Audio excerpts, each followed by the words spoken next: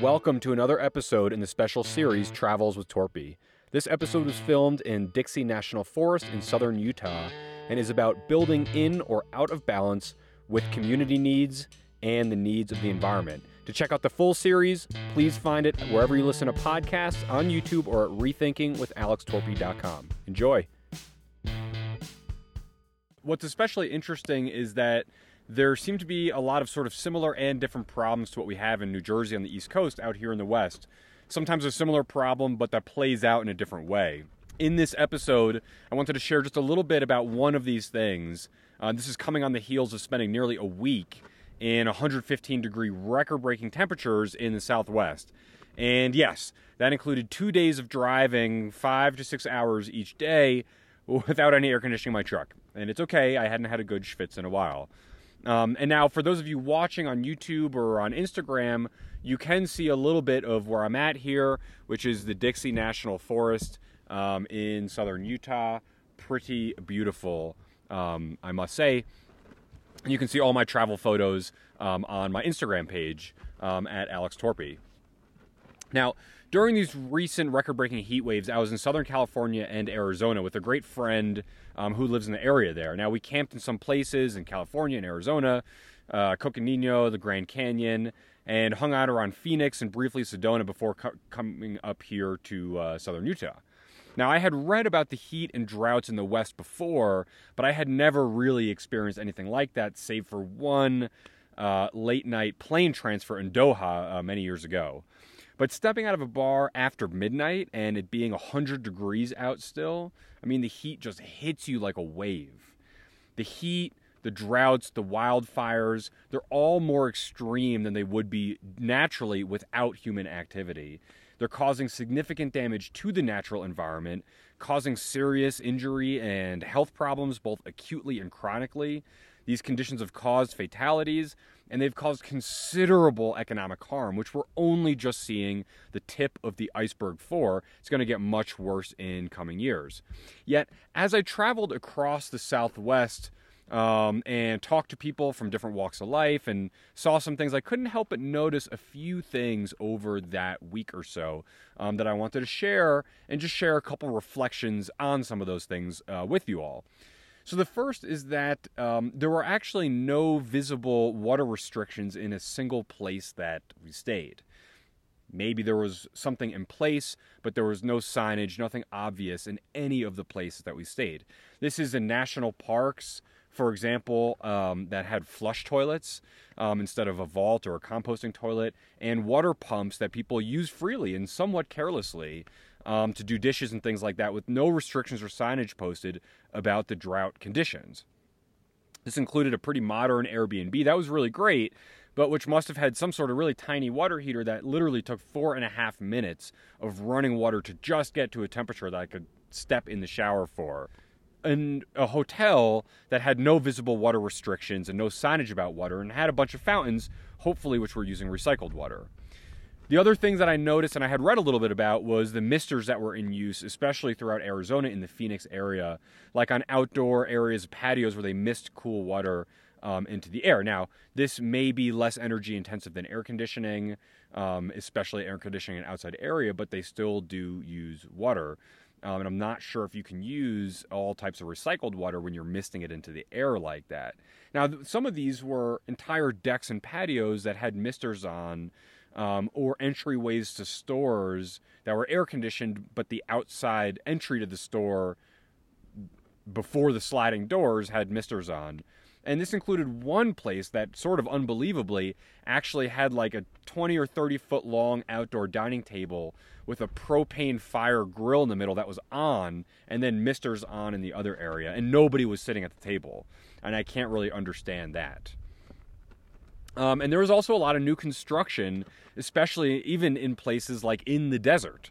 In places where people are not only building impervious surface that doesn't just reflect heat back up and create higher temperatures in urban areas versus non-urban areas, but which also interrupt water flow and create more drought-like conditions that can ultimately make areas more susceptible to wildfires by drying them out more. Now, some of this was commercial development and larger scale. Some of this was residential. And the residential, this is something that bugs me about development in the Northeast too.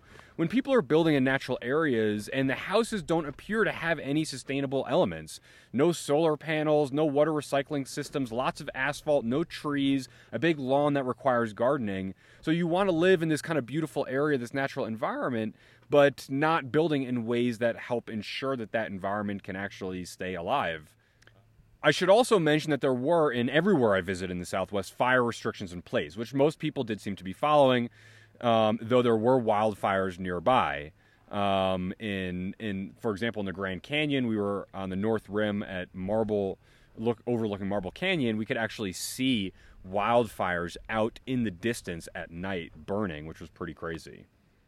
Now, this is not an exhaustive or even an objective catalog of all of the things, of what's happening or not happening related to these issues. Not an in-depth episode. Really, this is just a few reflections on some of the things that I happened to notice while traveling over the course of that week. And what they felt like, which ties into two much broader themes, I'll share with you right now. So the first is that we are doing things, especially in regards to redevelopment and building, in ways that are not only inconsistent often with the needs of the community that we're building in, but also the needs of the natural environment as well. It's part of this ideology that we can do whatever we want, whenever and wherever we want to, and that's probably not going to work in the long run. The second is that we congratulate ourselves for really tiny, sometimes even worthless small steps.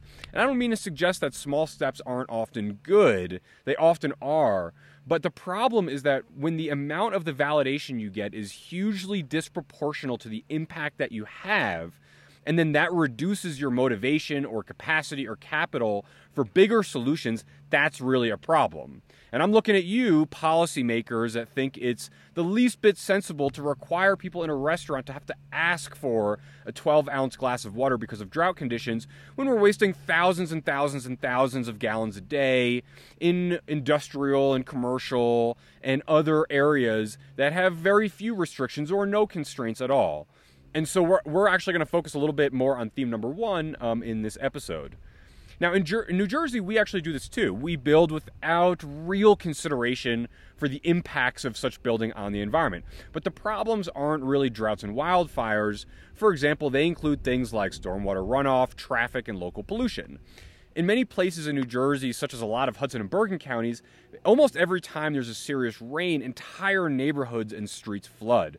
Highways close, police have to direct traffic around manhole covers that have blown off because of an overcharged stormwater system underneath. Even though there have been efforts in some places to improve this, like in Hoboken, which had really bad problems and now only has pretty bad problems, the problem is that the issues are systemic and regional, and on that level, I don't think we're making a lot of progress. And one of the things that New Jersey does particularly terribly is facilitate municipal governments collaborating with each other versus allowing and incentivizing everyone to sort of approach things separately. And this lack of more coordination and planning and action among multiple stakeholders at a larger level is one of, I would argue, the largest continuing historical failures in the state. We'll come back to that in a little bit. So the bottom line is that we don't really know how to build correctly, or rather in line with A, the needs of the people in a community, and B, the needs of the natural environment in a given community.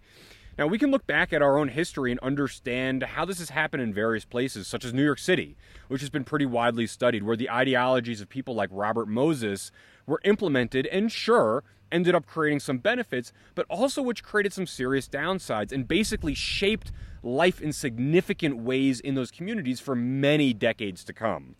The problem is that we didn't really learn from these experiences, and instead of being careful and balanced with how we develop, knowing that there are things beyond our present knowledge and things we might be unintentionally changing, and oftentimes when we didn't get as much information from communities as we should have, we still sort of think that we have the right to build whatever we want, wherever we want to. And this is largely driven by population growth that's leveraged both by redevelopers in the private sector who don't care about impact to communities or the environment, which is certainly not all of them, but it is many of them. And also by politicians who are looking for a quick political or financial win for themselves or their campaigns, their political networks, their donors, their lobbyists, etc. broadly speaking, we're operating under the framework that we can control, compartmentalize, and dominate the environment rather than find ways to live in balance with it. But the truth is that regardless of how you feel about that ideology, whether it's right or wrong, we are really primitive in our technology still. Infinitesimally primitive in the grand scheme of the billions of years this planet has been here, the hundreds of thousands of years perhaps our species has been here, and the tens of thousands of years that our societies, sort of as we know them, have been here. If we had infinite renewable energy and could recycle food waste and water to create a totally self-contained ecosystem, we could talk about the pros and cons of building in places that are highly inhospitable or challenging to continued human development and growth. But don't shoot the messenger. We are just not there. We don't have that technology yet, and we don't incorporate the known values and knowledge about these things into most building and development practice, usually erring on the side of building whatever is the cheapest. And this doesn't mean we have to stop all building and development, not at all. It just means that we have to do it in ways that are more careful and more consistent with whatever the real dynamics are in any given place, whether it's the needs of the people who live here or the needs of the environment there. And I can assure you, as someone who has worked inside of government and worked on a number of development projects in different communities, planning and implementing them and working with people on projects in other communities, that these questions, what are the real needs of the community and what are the real needs and our impact on the environment, they're not really part of the equation most of the time. And when they are, it's usually just a legal requirement checkbox, not for the stakeholders' genuine interest in actually doing better. So how bad is this problem really? Maybe I'm just making a big deal out of nothing here, and I'm just mad because I don't have air conditioning in my truck and drove through a couple really hot days. But it's important to note that the heat waves across the West and some other parts of the U.S. right now are record-setting. There are a number of cities that have set record-high temperatures, and many of which have set records for successive number of high-temperature days in a row.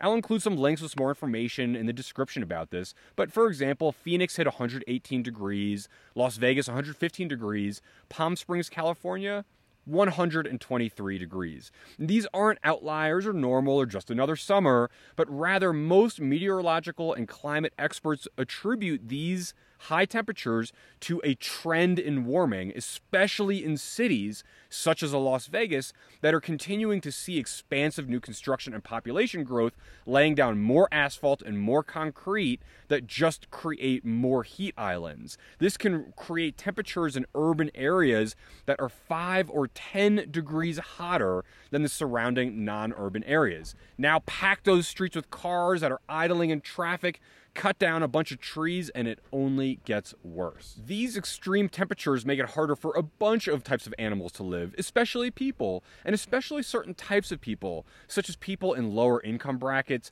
people who may have medical conditions, or older individuals who tend to often retire or spend later years in areas that are already warmer. That's only going to get even more challenging over time. It can easily be 140 degrees inside of a car on a hot, sunny day. It can be well higher than the outdoor temperature inside of buildings or homes without air conditioning or which aren't properly designed to use passive cooling methods.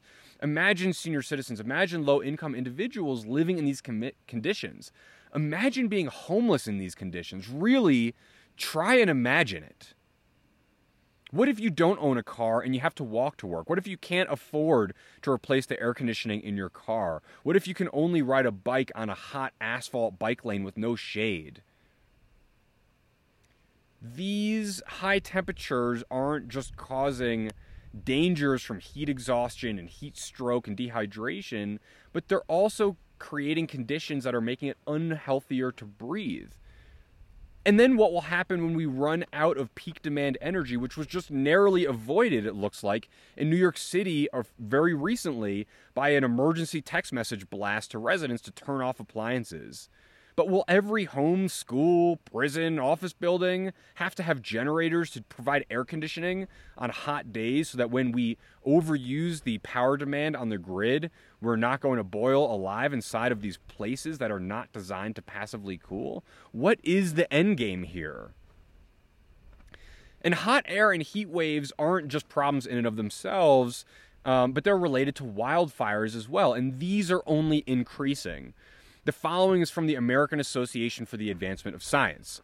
Wildfires are not a new phenomenon, but in many regions of the United States, particularly the western states, they've become larger, longer-lasting, more frequent, and more destructive in terms of lives lost and economic costs. In 2017 in California, 9,000 wildfires burned more than 1 million acres of land. That same year, fire seasons in Washington and Oregon extended nearly 3 weeks longer than ever recorded before. In August of 2018, less than a year after the Thomas Fire grew to become the largest fire in California's history, the Mendocino Complex Fire broke that record. And then in November of that year, the Camp Fire became the deadliest and most destructive California fire on record. And while 2019 saw a slight drop in U.S. wildfire acreage, 2020 has already broken records, with more than 2.2 million acres burned in California alone, more than the annual total for that state in any previous year on record. Recent research has helped clarify the confluence of factors that is driving these destructive trends, including climate change, increased settlement along the wildland-urban interface, the spread of invasive species, and an antiquated zero-tolerance fire management paradigm that reigned for nearly a century and is only now being replaced by more evidence-based strategies. Although the mechanics of how wildfires start and spread are well established, it's crucial to understand how a changing climate will influence these mechanics, how important fire is to the health of many ecosystems, and how we can learn to coexist with fire in the future. Okay, and I'll include the link to that in the notes as well. Now, over the last weeks, there's been several points in Southern California and Arizona where the smoke from the wildfires was clearly visible, creating a really weird haze in the sky. The air was thick, and you could feel yourself inhaling particulate matter in the ambient air. Valleys are worse. Heat waves are worse.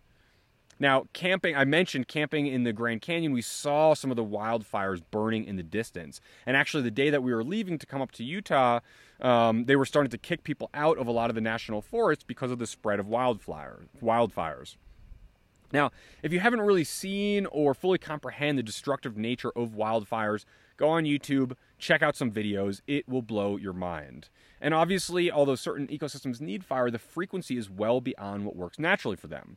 When I was camping in Montana, in Custer Gatlin National Forest, I was in an area where there happened to be a bunch of summer homes on a lake, East Rosebud Lake. I bumped into some of the residents there, and we were talking about it. It had looked like that a wildfire came through that valley many years prior, and so I asked one of the residents about it, and it did indeed, 25 years previously, had burned through the valley, and the forest firefighters at the time apparently were sort of mind blown about how big the fire was, and that even in this ecosystem the fire is really important, but the frequency of the fires were really concerning to them, and the scale of the fires. And that job of battling those blazes is one of the risky. I mean, it is incredible. Watch those videos of wildfires and you'll see. So this is all incredibly destructive, not just to the environment, not just economically, but to our health and lives. More and more people are living in areas that have frequent air quality advisories. And really try to think about that. We're living, and we just accept living in a world where sometimes in some places, and this is increasing, you can't go outside because the air quality is so bad. And most of that being exacerbated by human activity. It's really fucking dystopian when you think about it. If you turned on a sci-fi movie, and people were walking around with hazy orange streets that you could barely see through with ventilators on because of smoke from the environment burning all around them, you'd be like, wow, that doesn't look really good. I can't imagine that world. But that is the world. That's what's happening now in certain parts of the United States and other parts of the world as well. And if you think wearing masks for COVID was frustrating, imagine wearing airtight masks to protect you from getting sick from just breathing air saturated with smoke every single summer. How about masks in the summer due to smoke and masks in the winter due to disease? This does not sound like a good direction we're heading in. There's a lot of history with how wildfires were mentioned that, in short, was improper, and the quote I read earlier hinted at that. worth reading more about it if you're interested. But wildfires are being made more frequently and of worse quality by some of these droughts, in part by some of these droughts that we are helping create by diverting water in the natural environment towards agriculture and commercial and residential uses, rather than allowing it to store and percolate and migrate through the environment as it naturally would. And so this now leads us to the next sort of topic in here, water. Or if you're not from New Jersey, water. That always sounds weird. Now, water is crucial. If you don't already know this, fresh water will almost certainly become more valuable than oil in the coming years. There are major legal battles already unfolding in the West especially about who has the rights to what water source. I think Utah is actually going through one of the bigger ones right now. It's going to turn communities and states against each other even more so, which is, of course, exactly what we need right now in this country. And let's remember that water isn't just for drinking and washing. It's used to grow the food that we eat. Now, whether you're a vegan or you're eating beef, a lot of water is used either way, though considerably more for beef. Did you know that it takes more than 1,500 gallons of water to produce 1 pound of beef? That quarter pounder, that's almost 400 gallons of water. And I've seen estimates that put this number actually much higher, at closer to 1,800 or 2,000 gallons of water for 1 freaking pound of beef. 2,000 gallons. 1 pound of beef. I love a hamburger as much as the next person, but that is a lot of water. And hey, if you're vegan and you like almonds, it takes about 1 gallon of water per almond. Per almond. Who eats just 1 almond? You can find a little more information in the description with links to these sorts of things. But yeah, the bottom line here is that agriculture uses a lot of water, and that often the growing isn't happening where the water is, so we have to move the water to those places, and then there's loss in those systems over those distances too. Water is also used in producing all sorts of products we use on a regular basis. Textiles and clothes use a lot of water. Every new car produced uses something like 40,000 gallons of water in the process. Oh, and that 2-liter bottle of soda that probably has a whole bunch of terrible shit in it anyway, yeah, that takes something like 200 gallons of water to produce that 1 2-liter bottle. And I believe that's in large part to grow the corn that gets processed into the corn syrup. That's the sugar. But so yeah, we use a lot of water, whether in meat or dairy or clothes or cars, a whole bunch of other things. Or people being better about their water habits, dishwashing habits, bathroom habits, things like that. But the problem is that our population is growing. Not as much as some parts of the world that need even more, but still growing pretty significantly. And we have a very, very finite supply of fresh drinking water.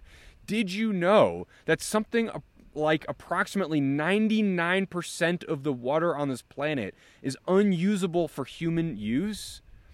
Yeah, there's a lot less fresh water than it seems like, and the water we do have is getting contaminated with all sorts of terrible shit. You can listen to episode 11 where Steve Schnall and I talk a little bit about our multi-year legal battle with the East Orange Water Commission when I was mayor in South Orange about our own sort of local fight on this. But that is happening across the country.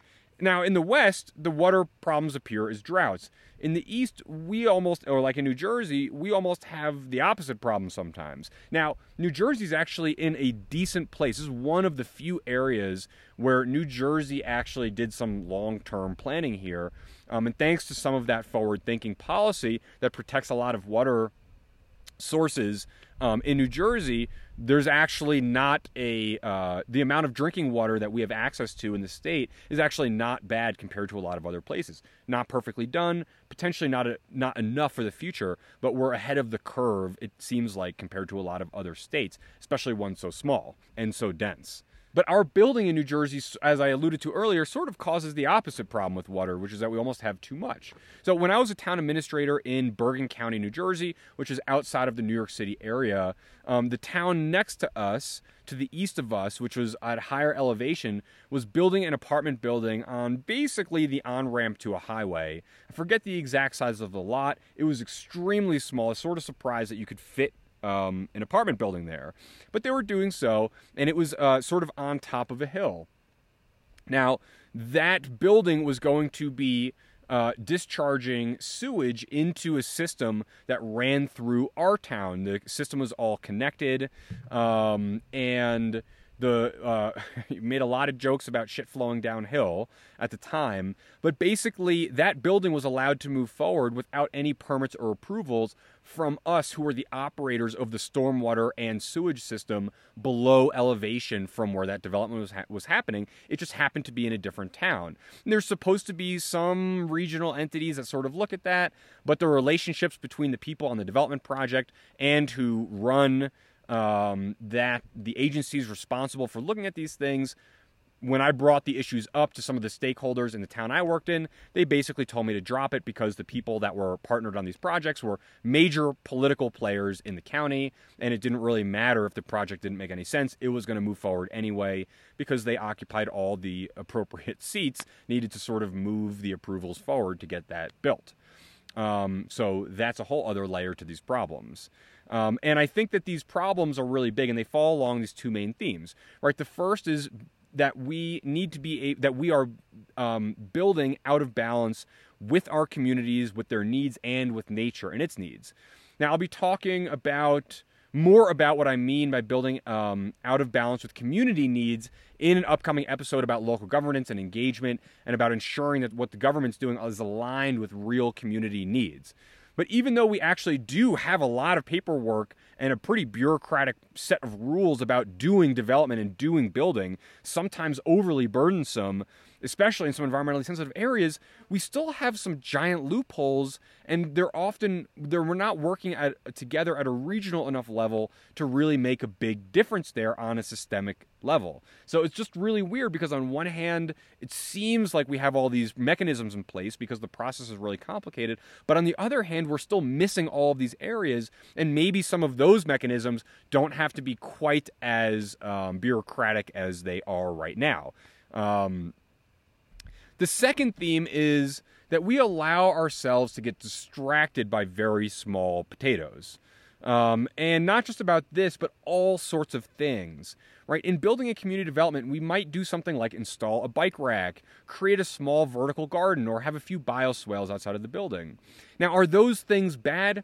Definitely not bad. But are they enough? Not even close. And again, if the validation that one receives, the applause an elected official gets, the certifications the building receives, things like that, if the validation that you receive is disproportionate from the impact that the thing has, it will likely reduce your incentive or capital or capacity to make other changes. So the whole net result can actually be a net loss sometimes, even if the solutions themselves are actually good small steps. Now, we do this in areas across the policy spectrum, and I'll be coming back to this more in future episodes as it's one of the risks of incrementalism. Okay, so what do we do? Well, again, the episode is not meant to be an in-depth guide or an overview or a deep dive into these issues. Just a few reflections on me as I'm traveling and sort of thinking about these things, wanting to share some of these thoughts with you all. So while I sit here and think about some of these things, a few ideas do come to mind that I want to mention. The first is for us to be more comprehensive with the metrics we use to measure the success. We talk a lot about this in the class that I teach in Seton Hall's Master of Public Administration program.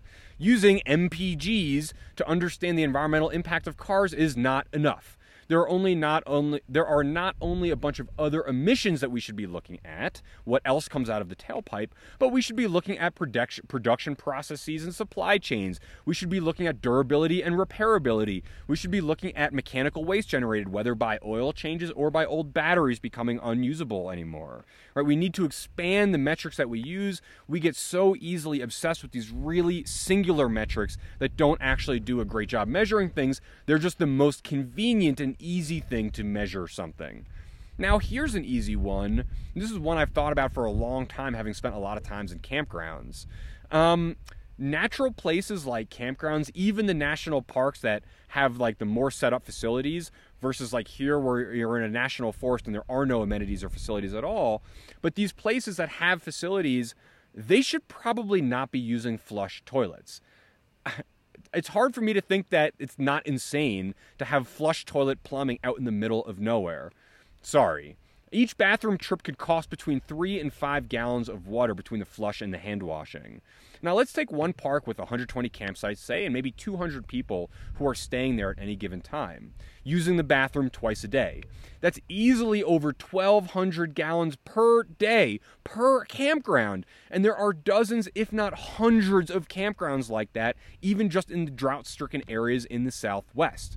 Converting these flush toilets to composting toilets would not only save all that water, but that can actually be used to grow food locally, fertilize soil, reduce cost and environmental impact elsewhere in supply chains, and help save people money. I've always been a proponent of camping areas sort of requiring or maybe incentivizing people to learn how to live better in balance with the environment they're going to visit. This could be a start to that, of campgrounds providing more experiential education about our impact on the environment, getting people to be better about using, about how they use water to wash dishes, getting people to be better about using composting toilets and things like that, having recycled rainwater systems, having solar power instead of being connected to the power grid. There's all sorts of things that I think can be done in natural areas that can help educate people and help them make better decisions when they kind of go back to their own lives. And that leads me to the next one, which is number 3. People need better information about their choices. I'm not going to open the can of worms that I have in my ideology about government, which is that I think that largely it should be a platform to help get people information so they can then make their own better decisions. But this is a good example of that. In many cases, many people, and certainly not all, but many people will make better choices if they just had better information. Maybe restaurants and other stores could show the water required to produce different items, and try to offer some items that require less water to produce. Maybe there can be some incentives provided in the restaurant that still give people the choice, but give them some better choices and more information about the choices they're making. Thinking you're sitting in a restaurant, thinking you're doing the right thing by not having a 12-ounce glass of water, but then ordering a double hamburger that used 1,000 gallons of water to help get to your plate, doesn't make any sense. But some of those people are well-intentioned. They want to make better decisions. They just don't have all the information. So why don't we give them more information and let them make better decisions? Number 4 is we have to design community development processes better. Not just finding ways to ensure that building meets community needs better, which I'm going to come back to in likely the next episode, but also the needs of the environment. Could we at least try to have some more open community conversations, for example, about whether building in the desert, which will take water from the environment, strain existing resources, and potentially lead to an increase in the likelihood of droughts and wildfires, is that something that people who already live there maybe should get the chance to weigh in on and talk about? I think so. And I think that we could have better conversations about all of these things, and that the people who live in these places should be able to participate in that in a more open fashion, and we should all be able to have a more honest conversation about it in a more open fashion. Next is we should be forcing governments to do better here. They need to be more thoughtful and more collaborative about planning and zoning across municipal and county and state borders. That has to be facilitated by a higher level of government, most likely, or maybe by a nonprofit that will actually ensure regional needs are being met. But right now we have competition between states fighting over water, like in the Colorado River, and we have competition like in New Jersey for tax dollars, where each town is incentivized to try and do as much development as possible within their town, regardless of how that might impact another town. And this is an area that, for example, I mentioned before, New Jersey is really terrible at, but there has to be a way to allow for local decision making that actually takes into better account of local issues, but doing that with a more regional context so that we understand how the decisions are impacting others. And if we don't do that, we're just going to keep going down, we're just going to keep perpetuating the cycle that is causing more of these problems and causing greater expense for everybody down the road. And my generation and younger generations are going to be inheriting the costs of having to fix all of that short-term work that's happening now. And that, on top of student loans and on top of, let's not open that can of worms, is not really a really exciting or enthralling prospect. Okay, next, planting more trees. Not only do trees look nice and they provide homes for various animals, not only do they help improve the soil quality and usually help reduce erosion, not only do they devour the carbon that we're pouring into the atmosphere, not only do they lower temperatures in urban areas by keeping sun off the ground, but they actually help save water. Yes, in the first couple of years that a tree is planted, sometimes they can use more water, but after that point, based on the shade they provide and other factors, trees actually save water. It just takes a couple years, and I'll include some links to that. Most towns, at least in New Jersey, have a shade tree commission, but they're often not treated with respect. They're not given the tools and the resources or the budget or any support to actually be proactive and strategic, rather than just reacting to tree complaints, actually creating a strategic plan for increasing the tree canopy in a given area and helping address some of these problems. Now, there are definitely lots of smaller policies in the works in different places here. And again, we've made some progress in some areas. For example, getting LEED certifications more widely used. That's good. But it's really just trimming around the edges if we don't address the bigger issues in a more comprehensive fashion. It doesn't matter if a building has incandescent or LED lights if the building is being built in a place that is depleting natural water sources, which will not only contribute to greater droughts and wildfires and higher temperatures, but can cause water shortages in hydroelectric dams that will lead to more blackouts.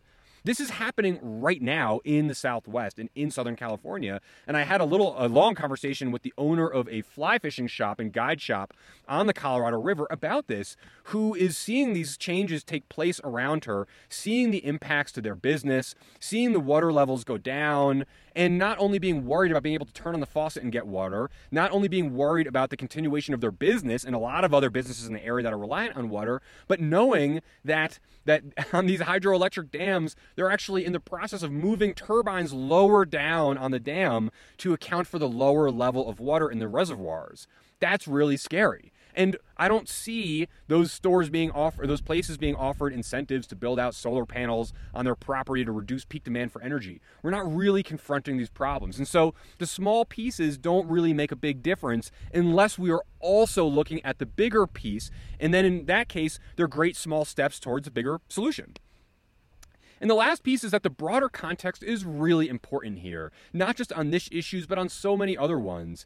And our sort of on to the next one attitude and belief that we can do whatever we want really hinders our ability to see the big picture. So maybe before we move forward with the next big project or next big idea, we can ask ourselves, who is this really for? There's a great quote in Jurassic Park that the scientists were moving forward and asking whether they could, not asking whether they should. I'll tell you the problem with the scientific power that you're using here. It didn't require any discipline to attain it.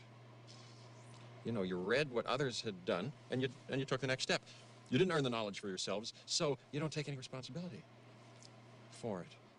You stood on the shoulders of geniuses to accomplish something as fast as you could, and before you even knew what you had, you patented it and packaged it and slapped it on a plastic lunchbox, and now you're selling it. You want to sell it. Well, I don't think you're giving us our due credit. Our scientists have done things which nobody's ever done before. Yeah, but your scientists were so preoccupied with whether or not they could, they didn't stop to think if they should. And I think that's a really important lesson, one of many lessons from the movie Jurassic Park. For us to take into all of these things is zoom out a little bit and ask ourselves these questions. Is this idea being done to meet a clearly identified community need that was gained from a participatory process? Or is it to build on that open land over there?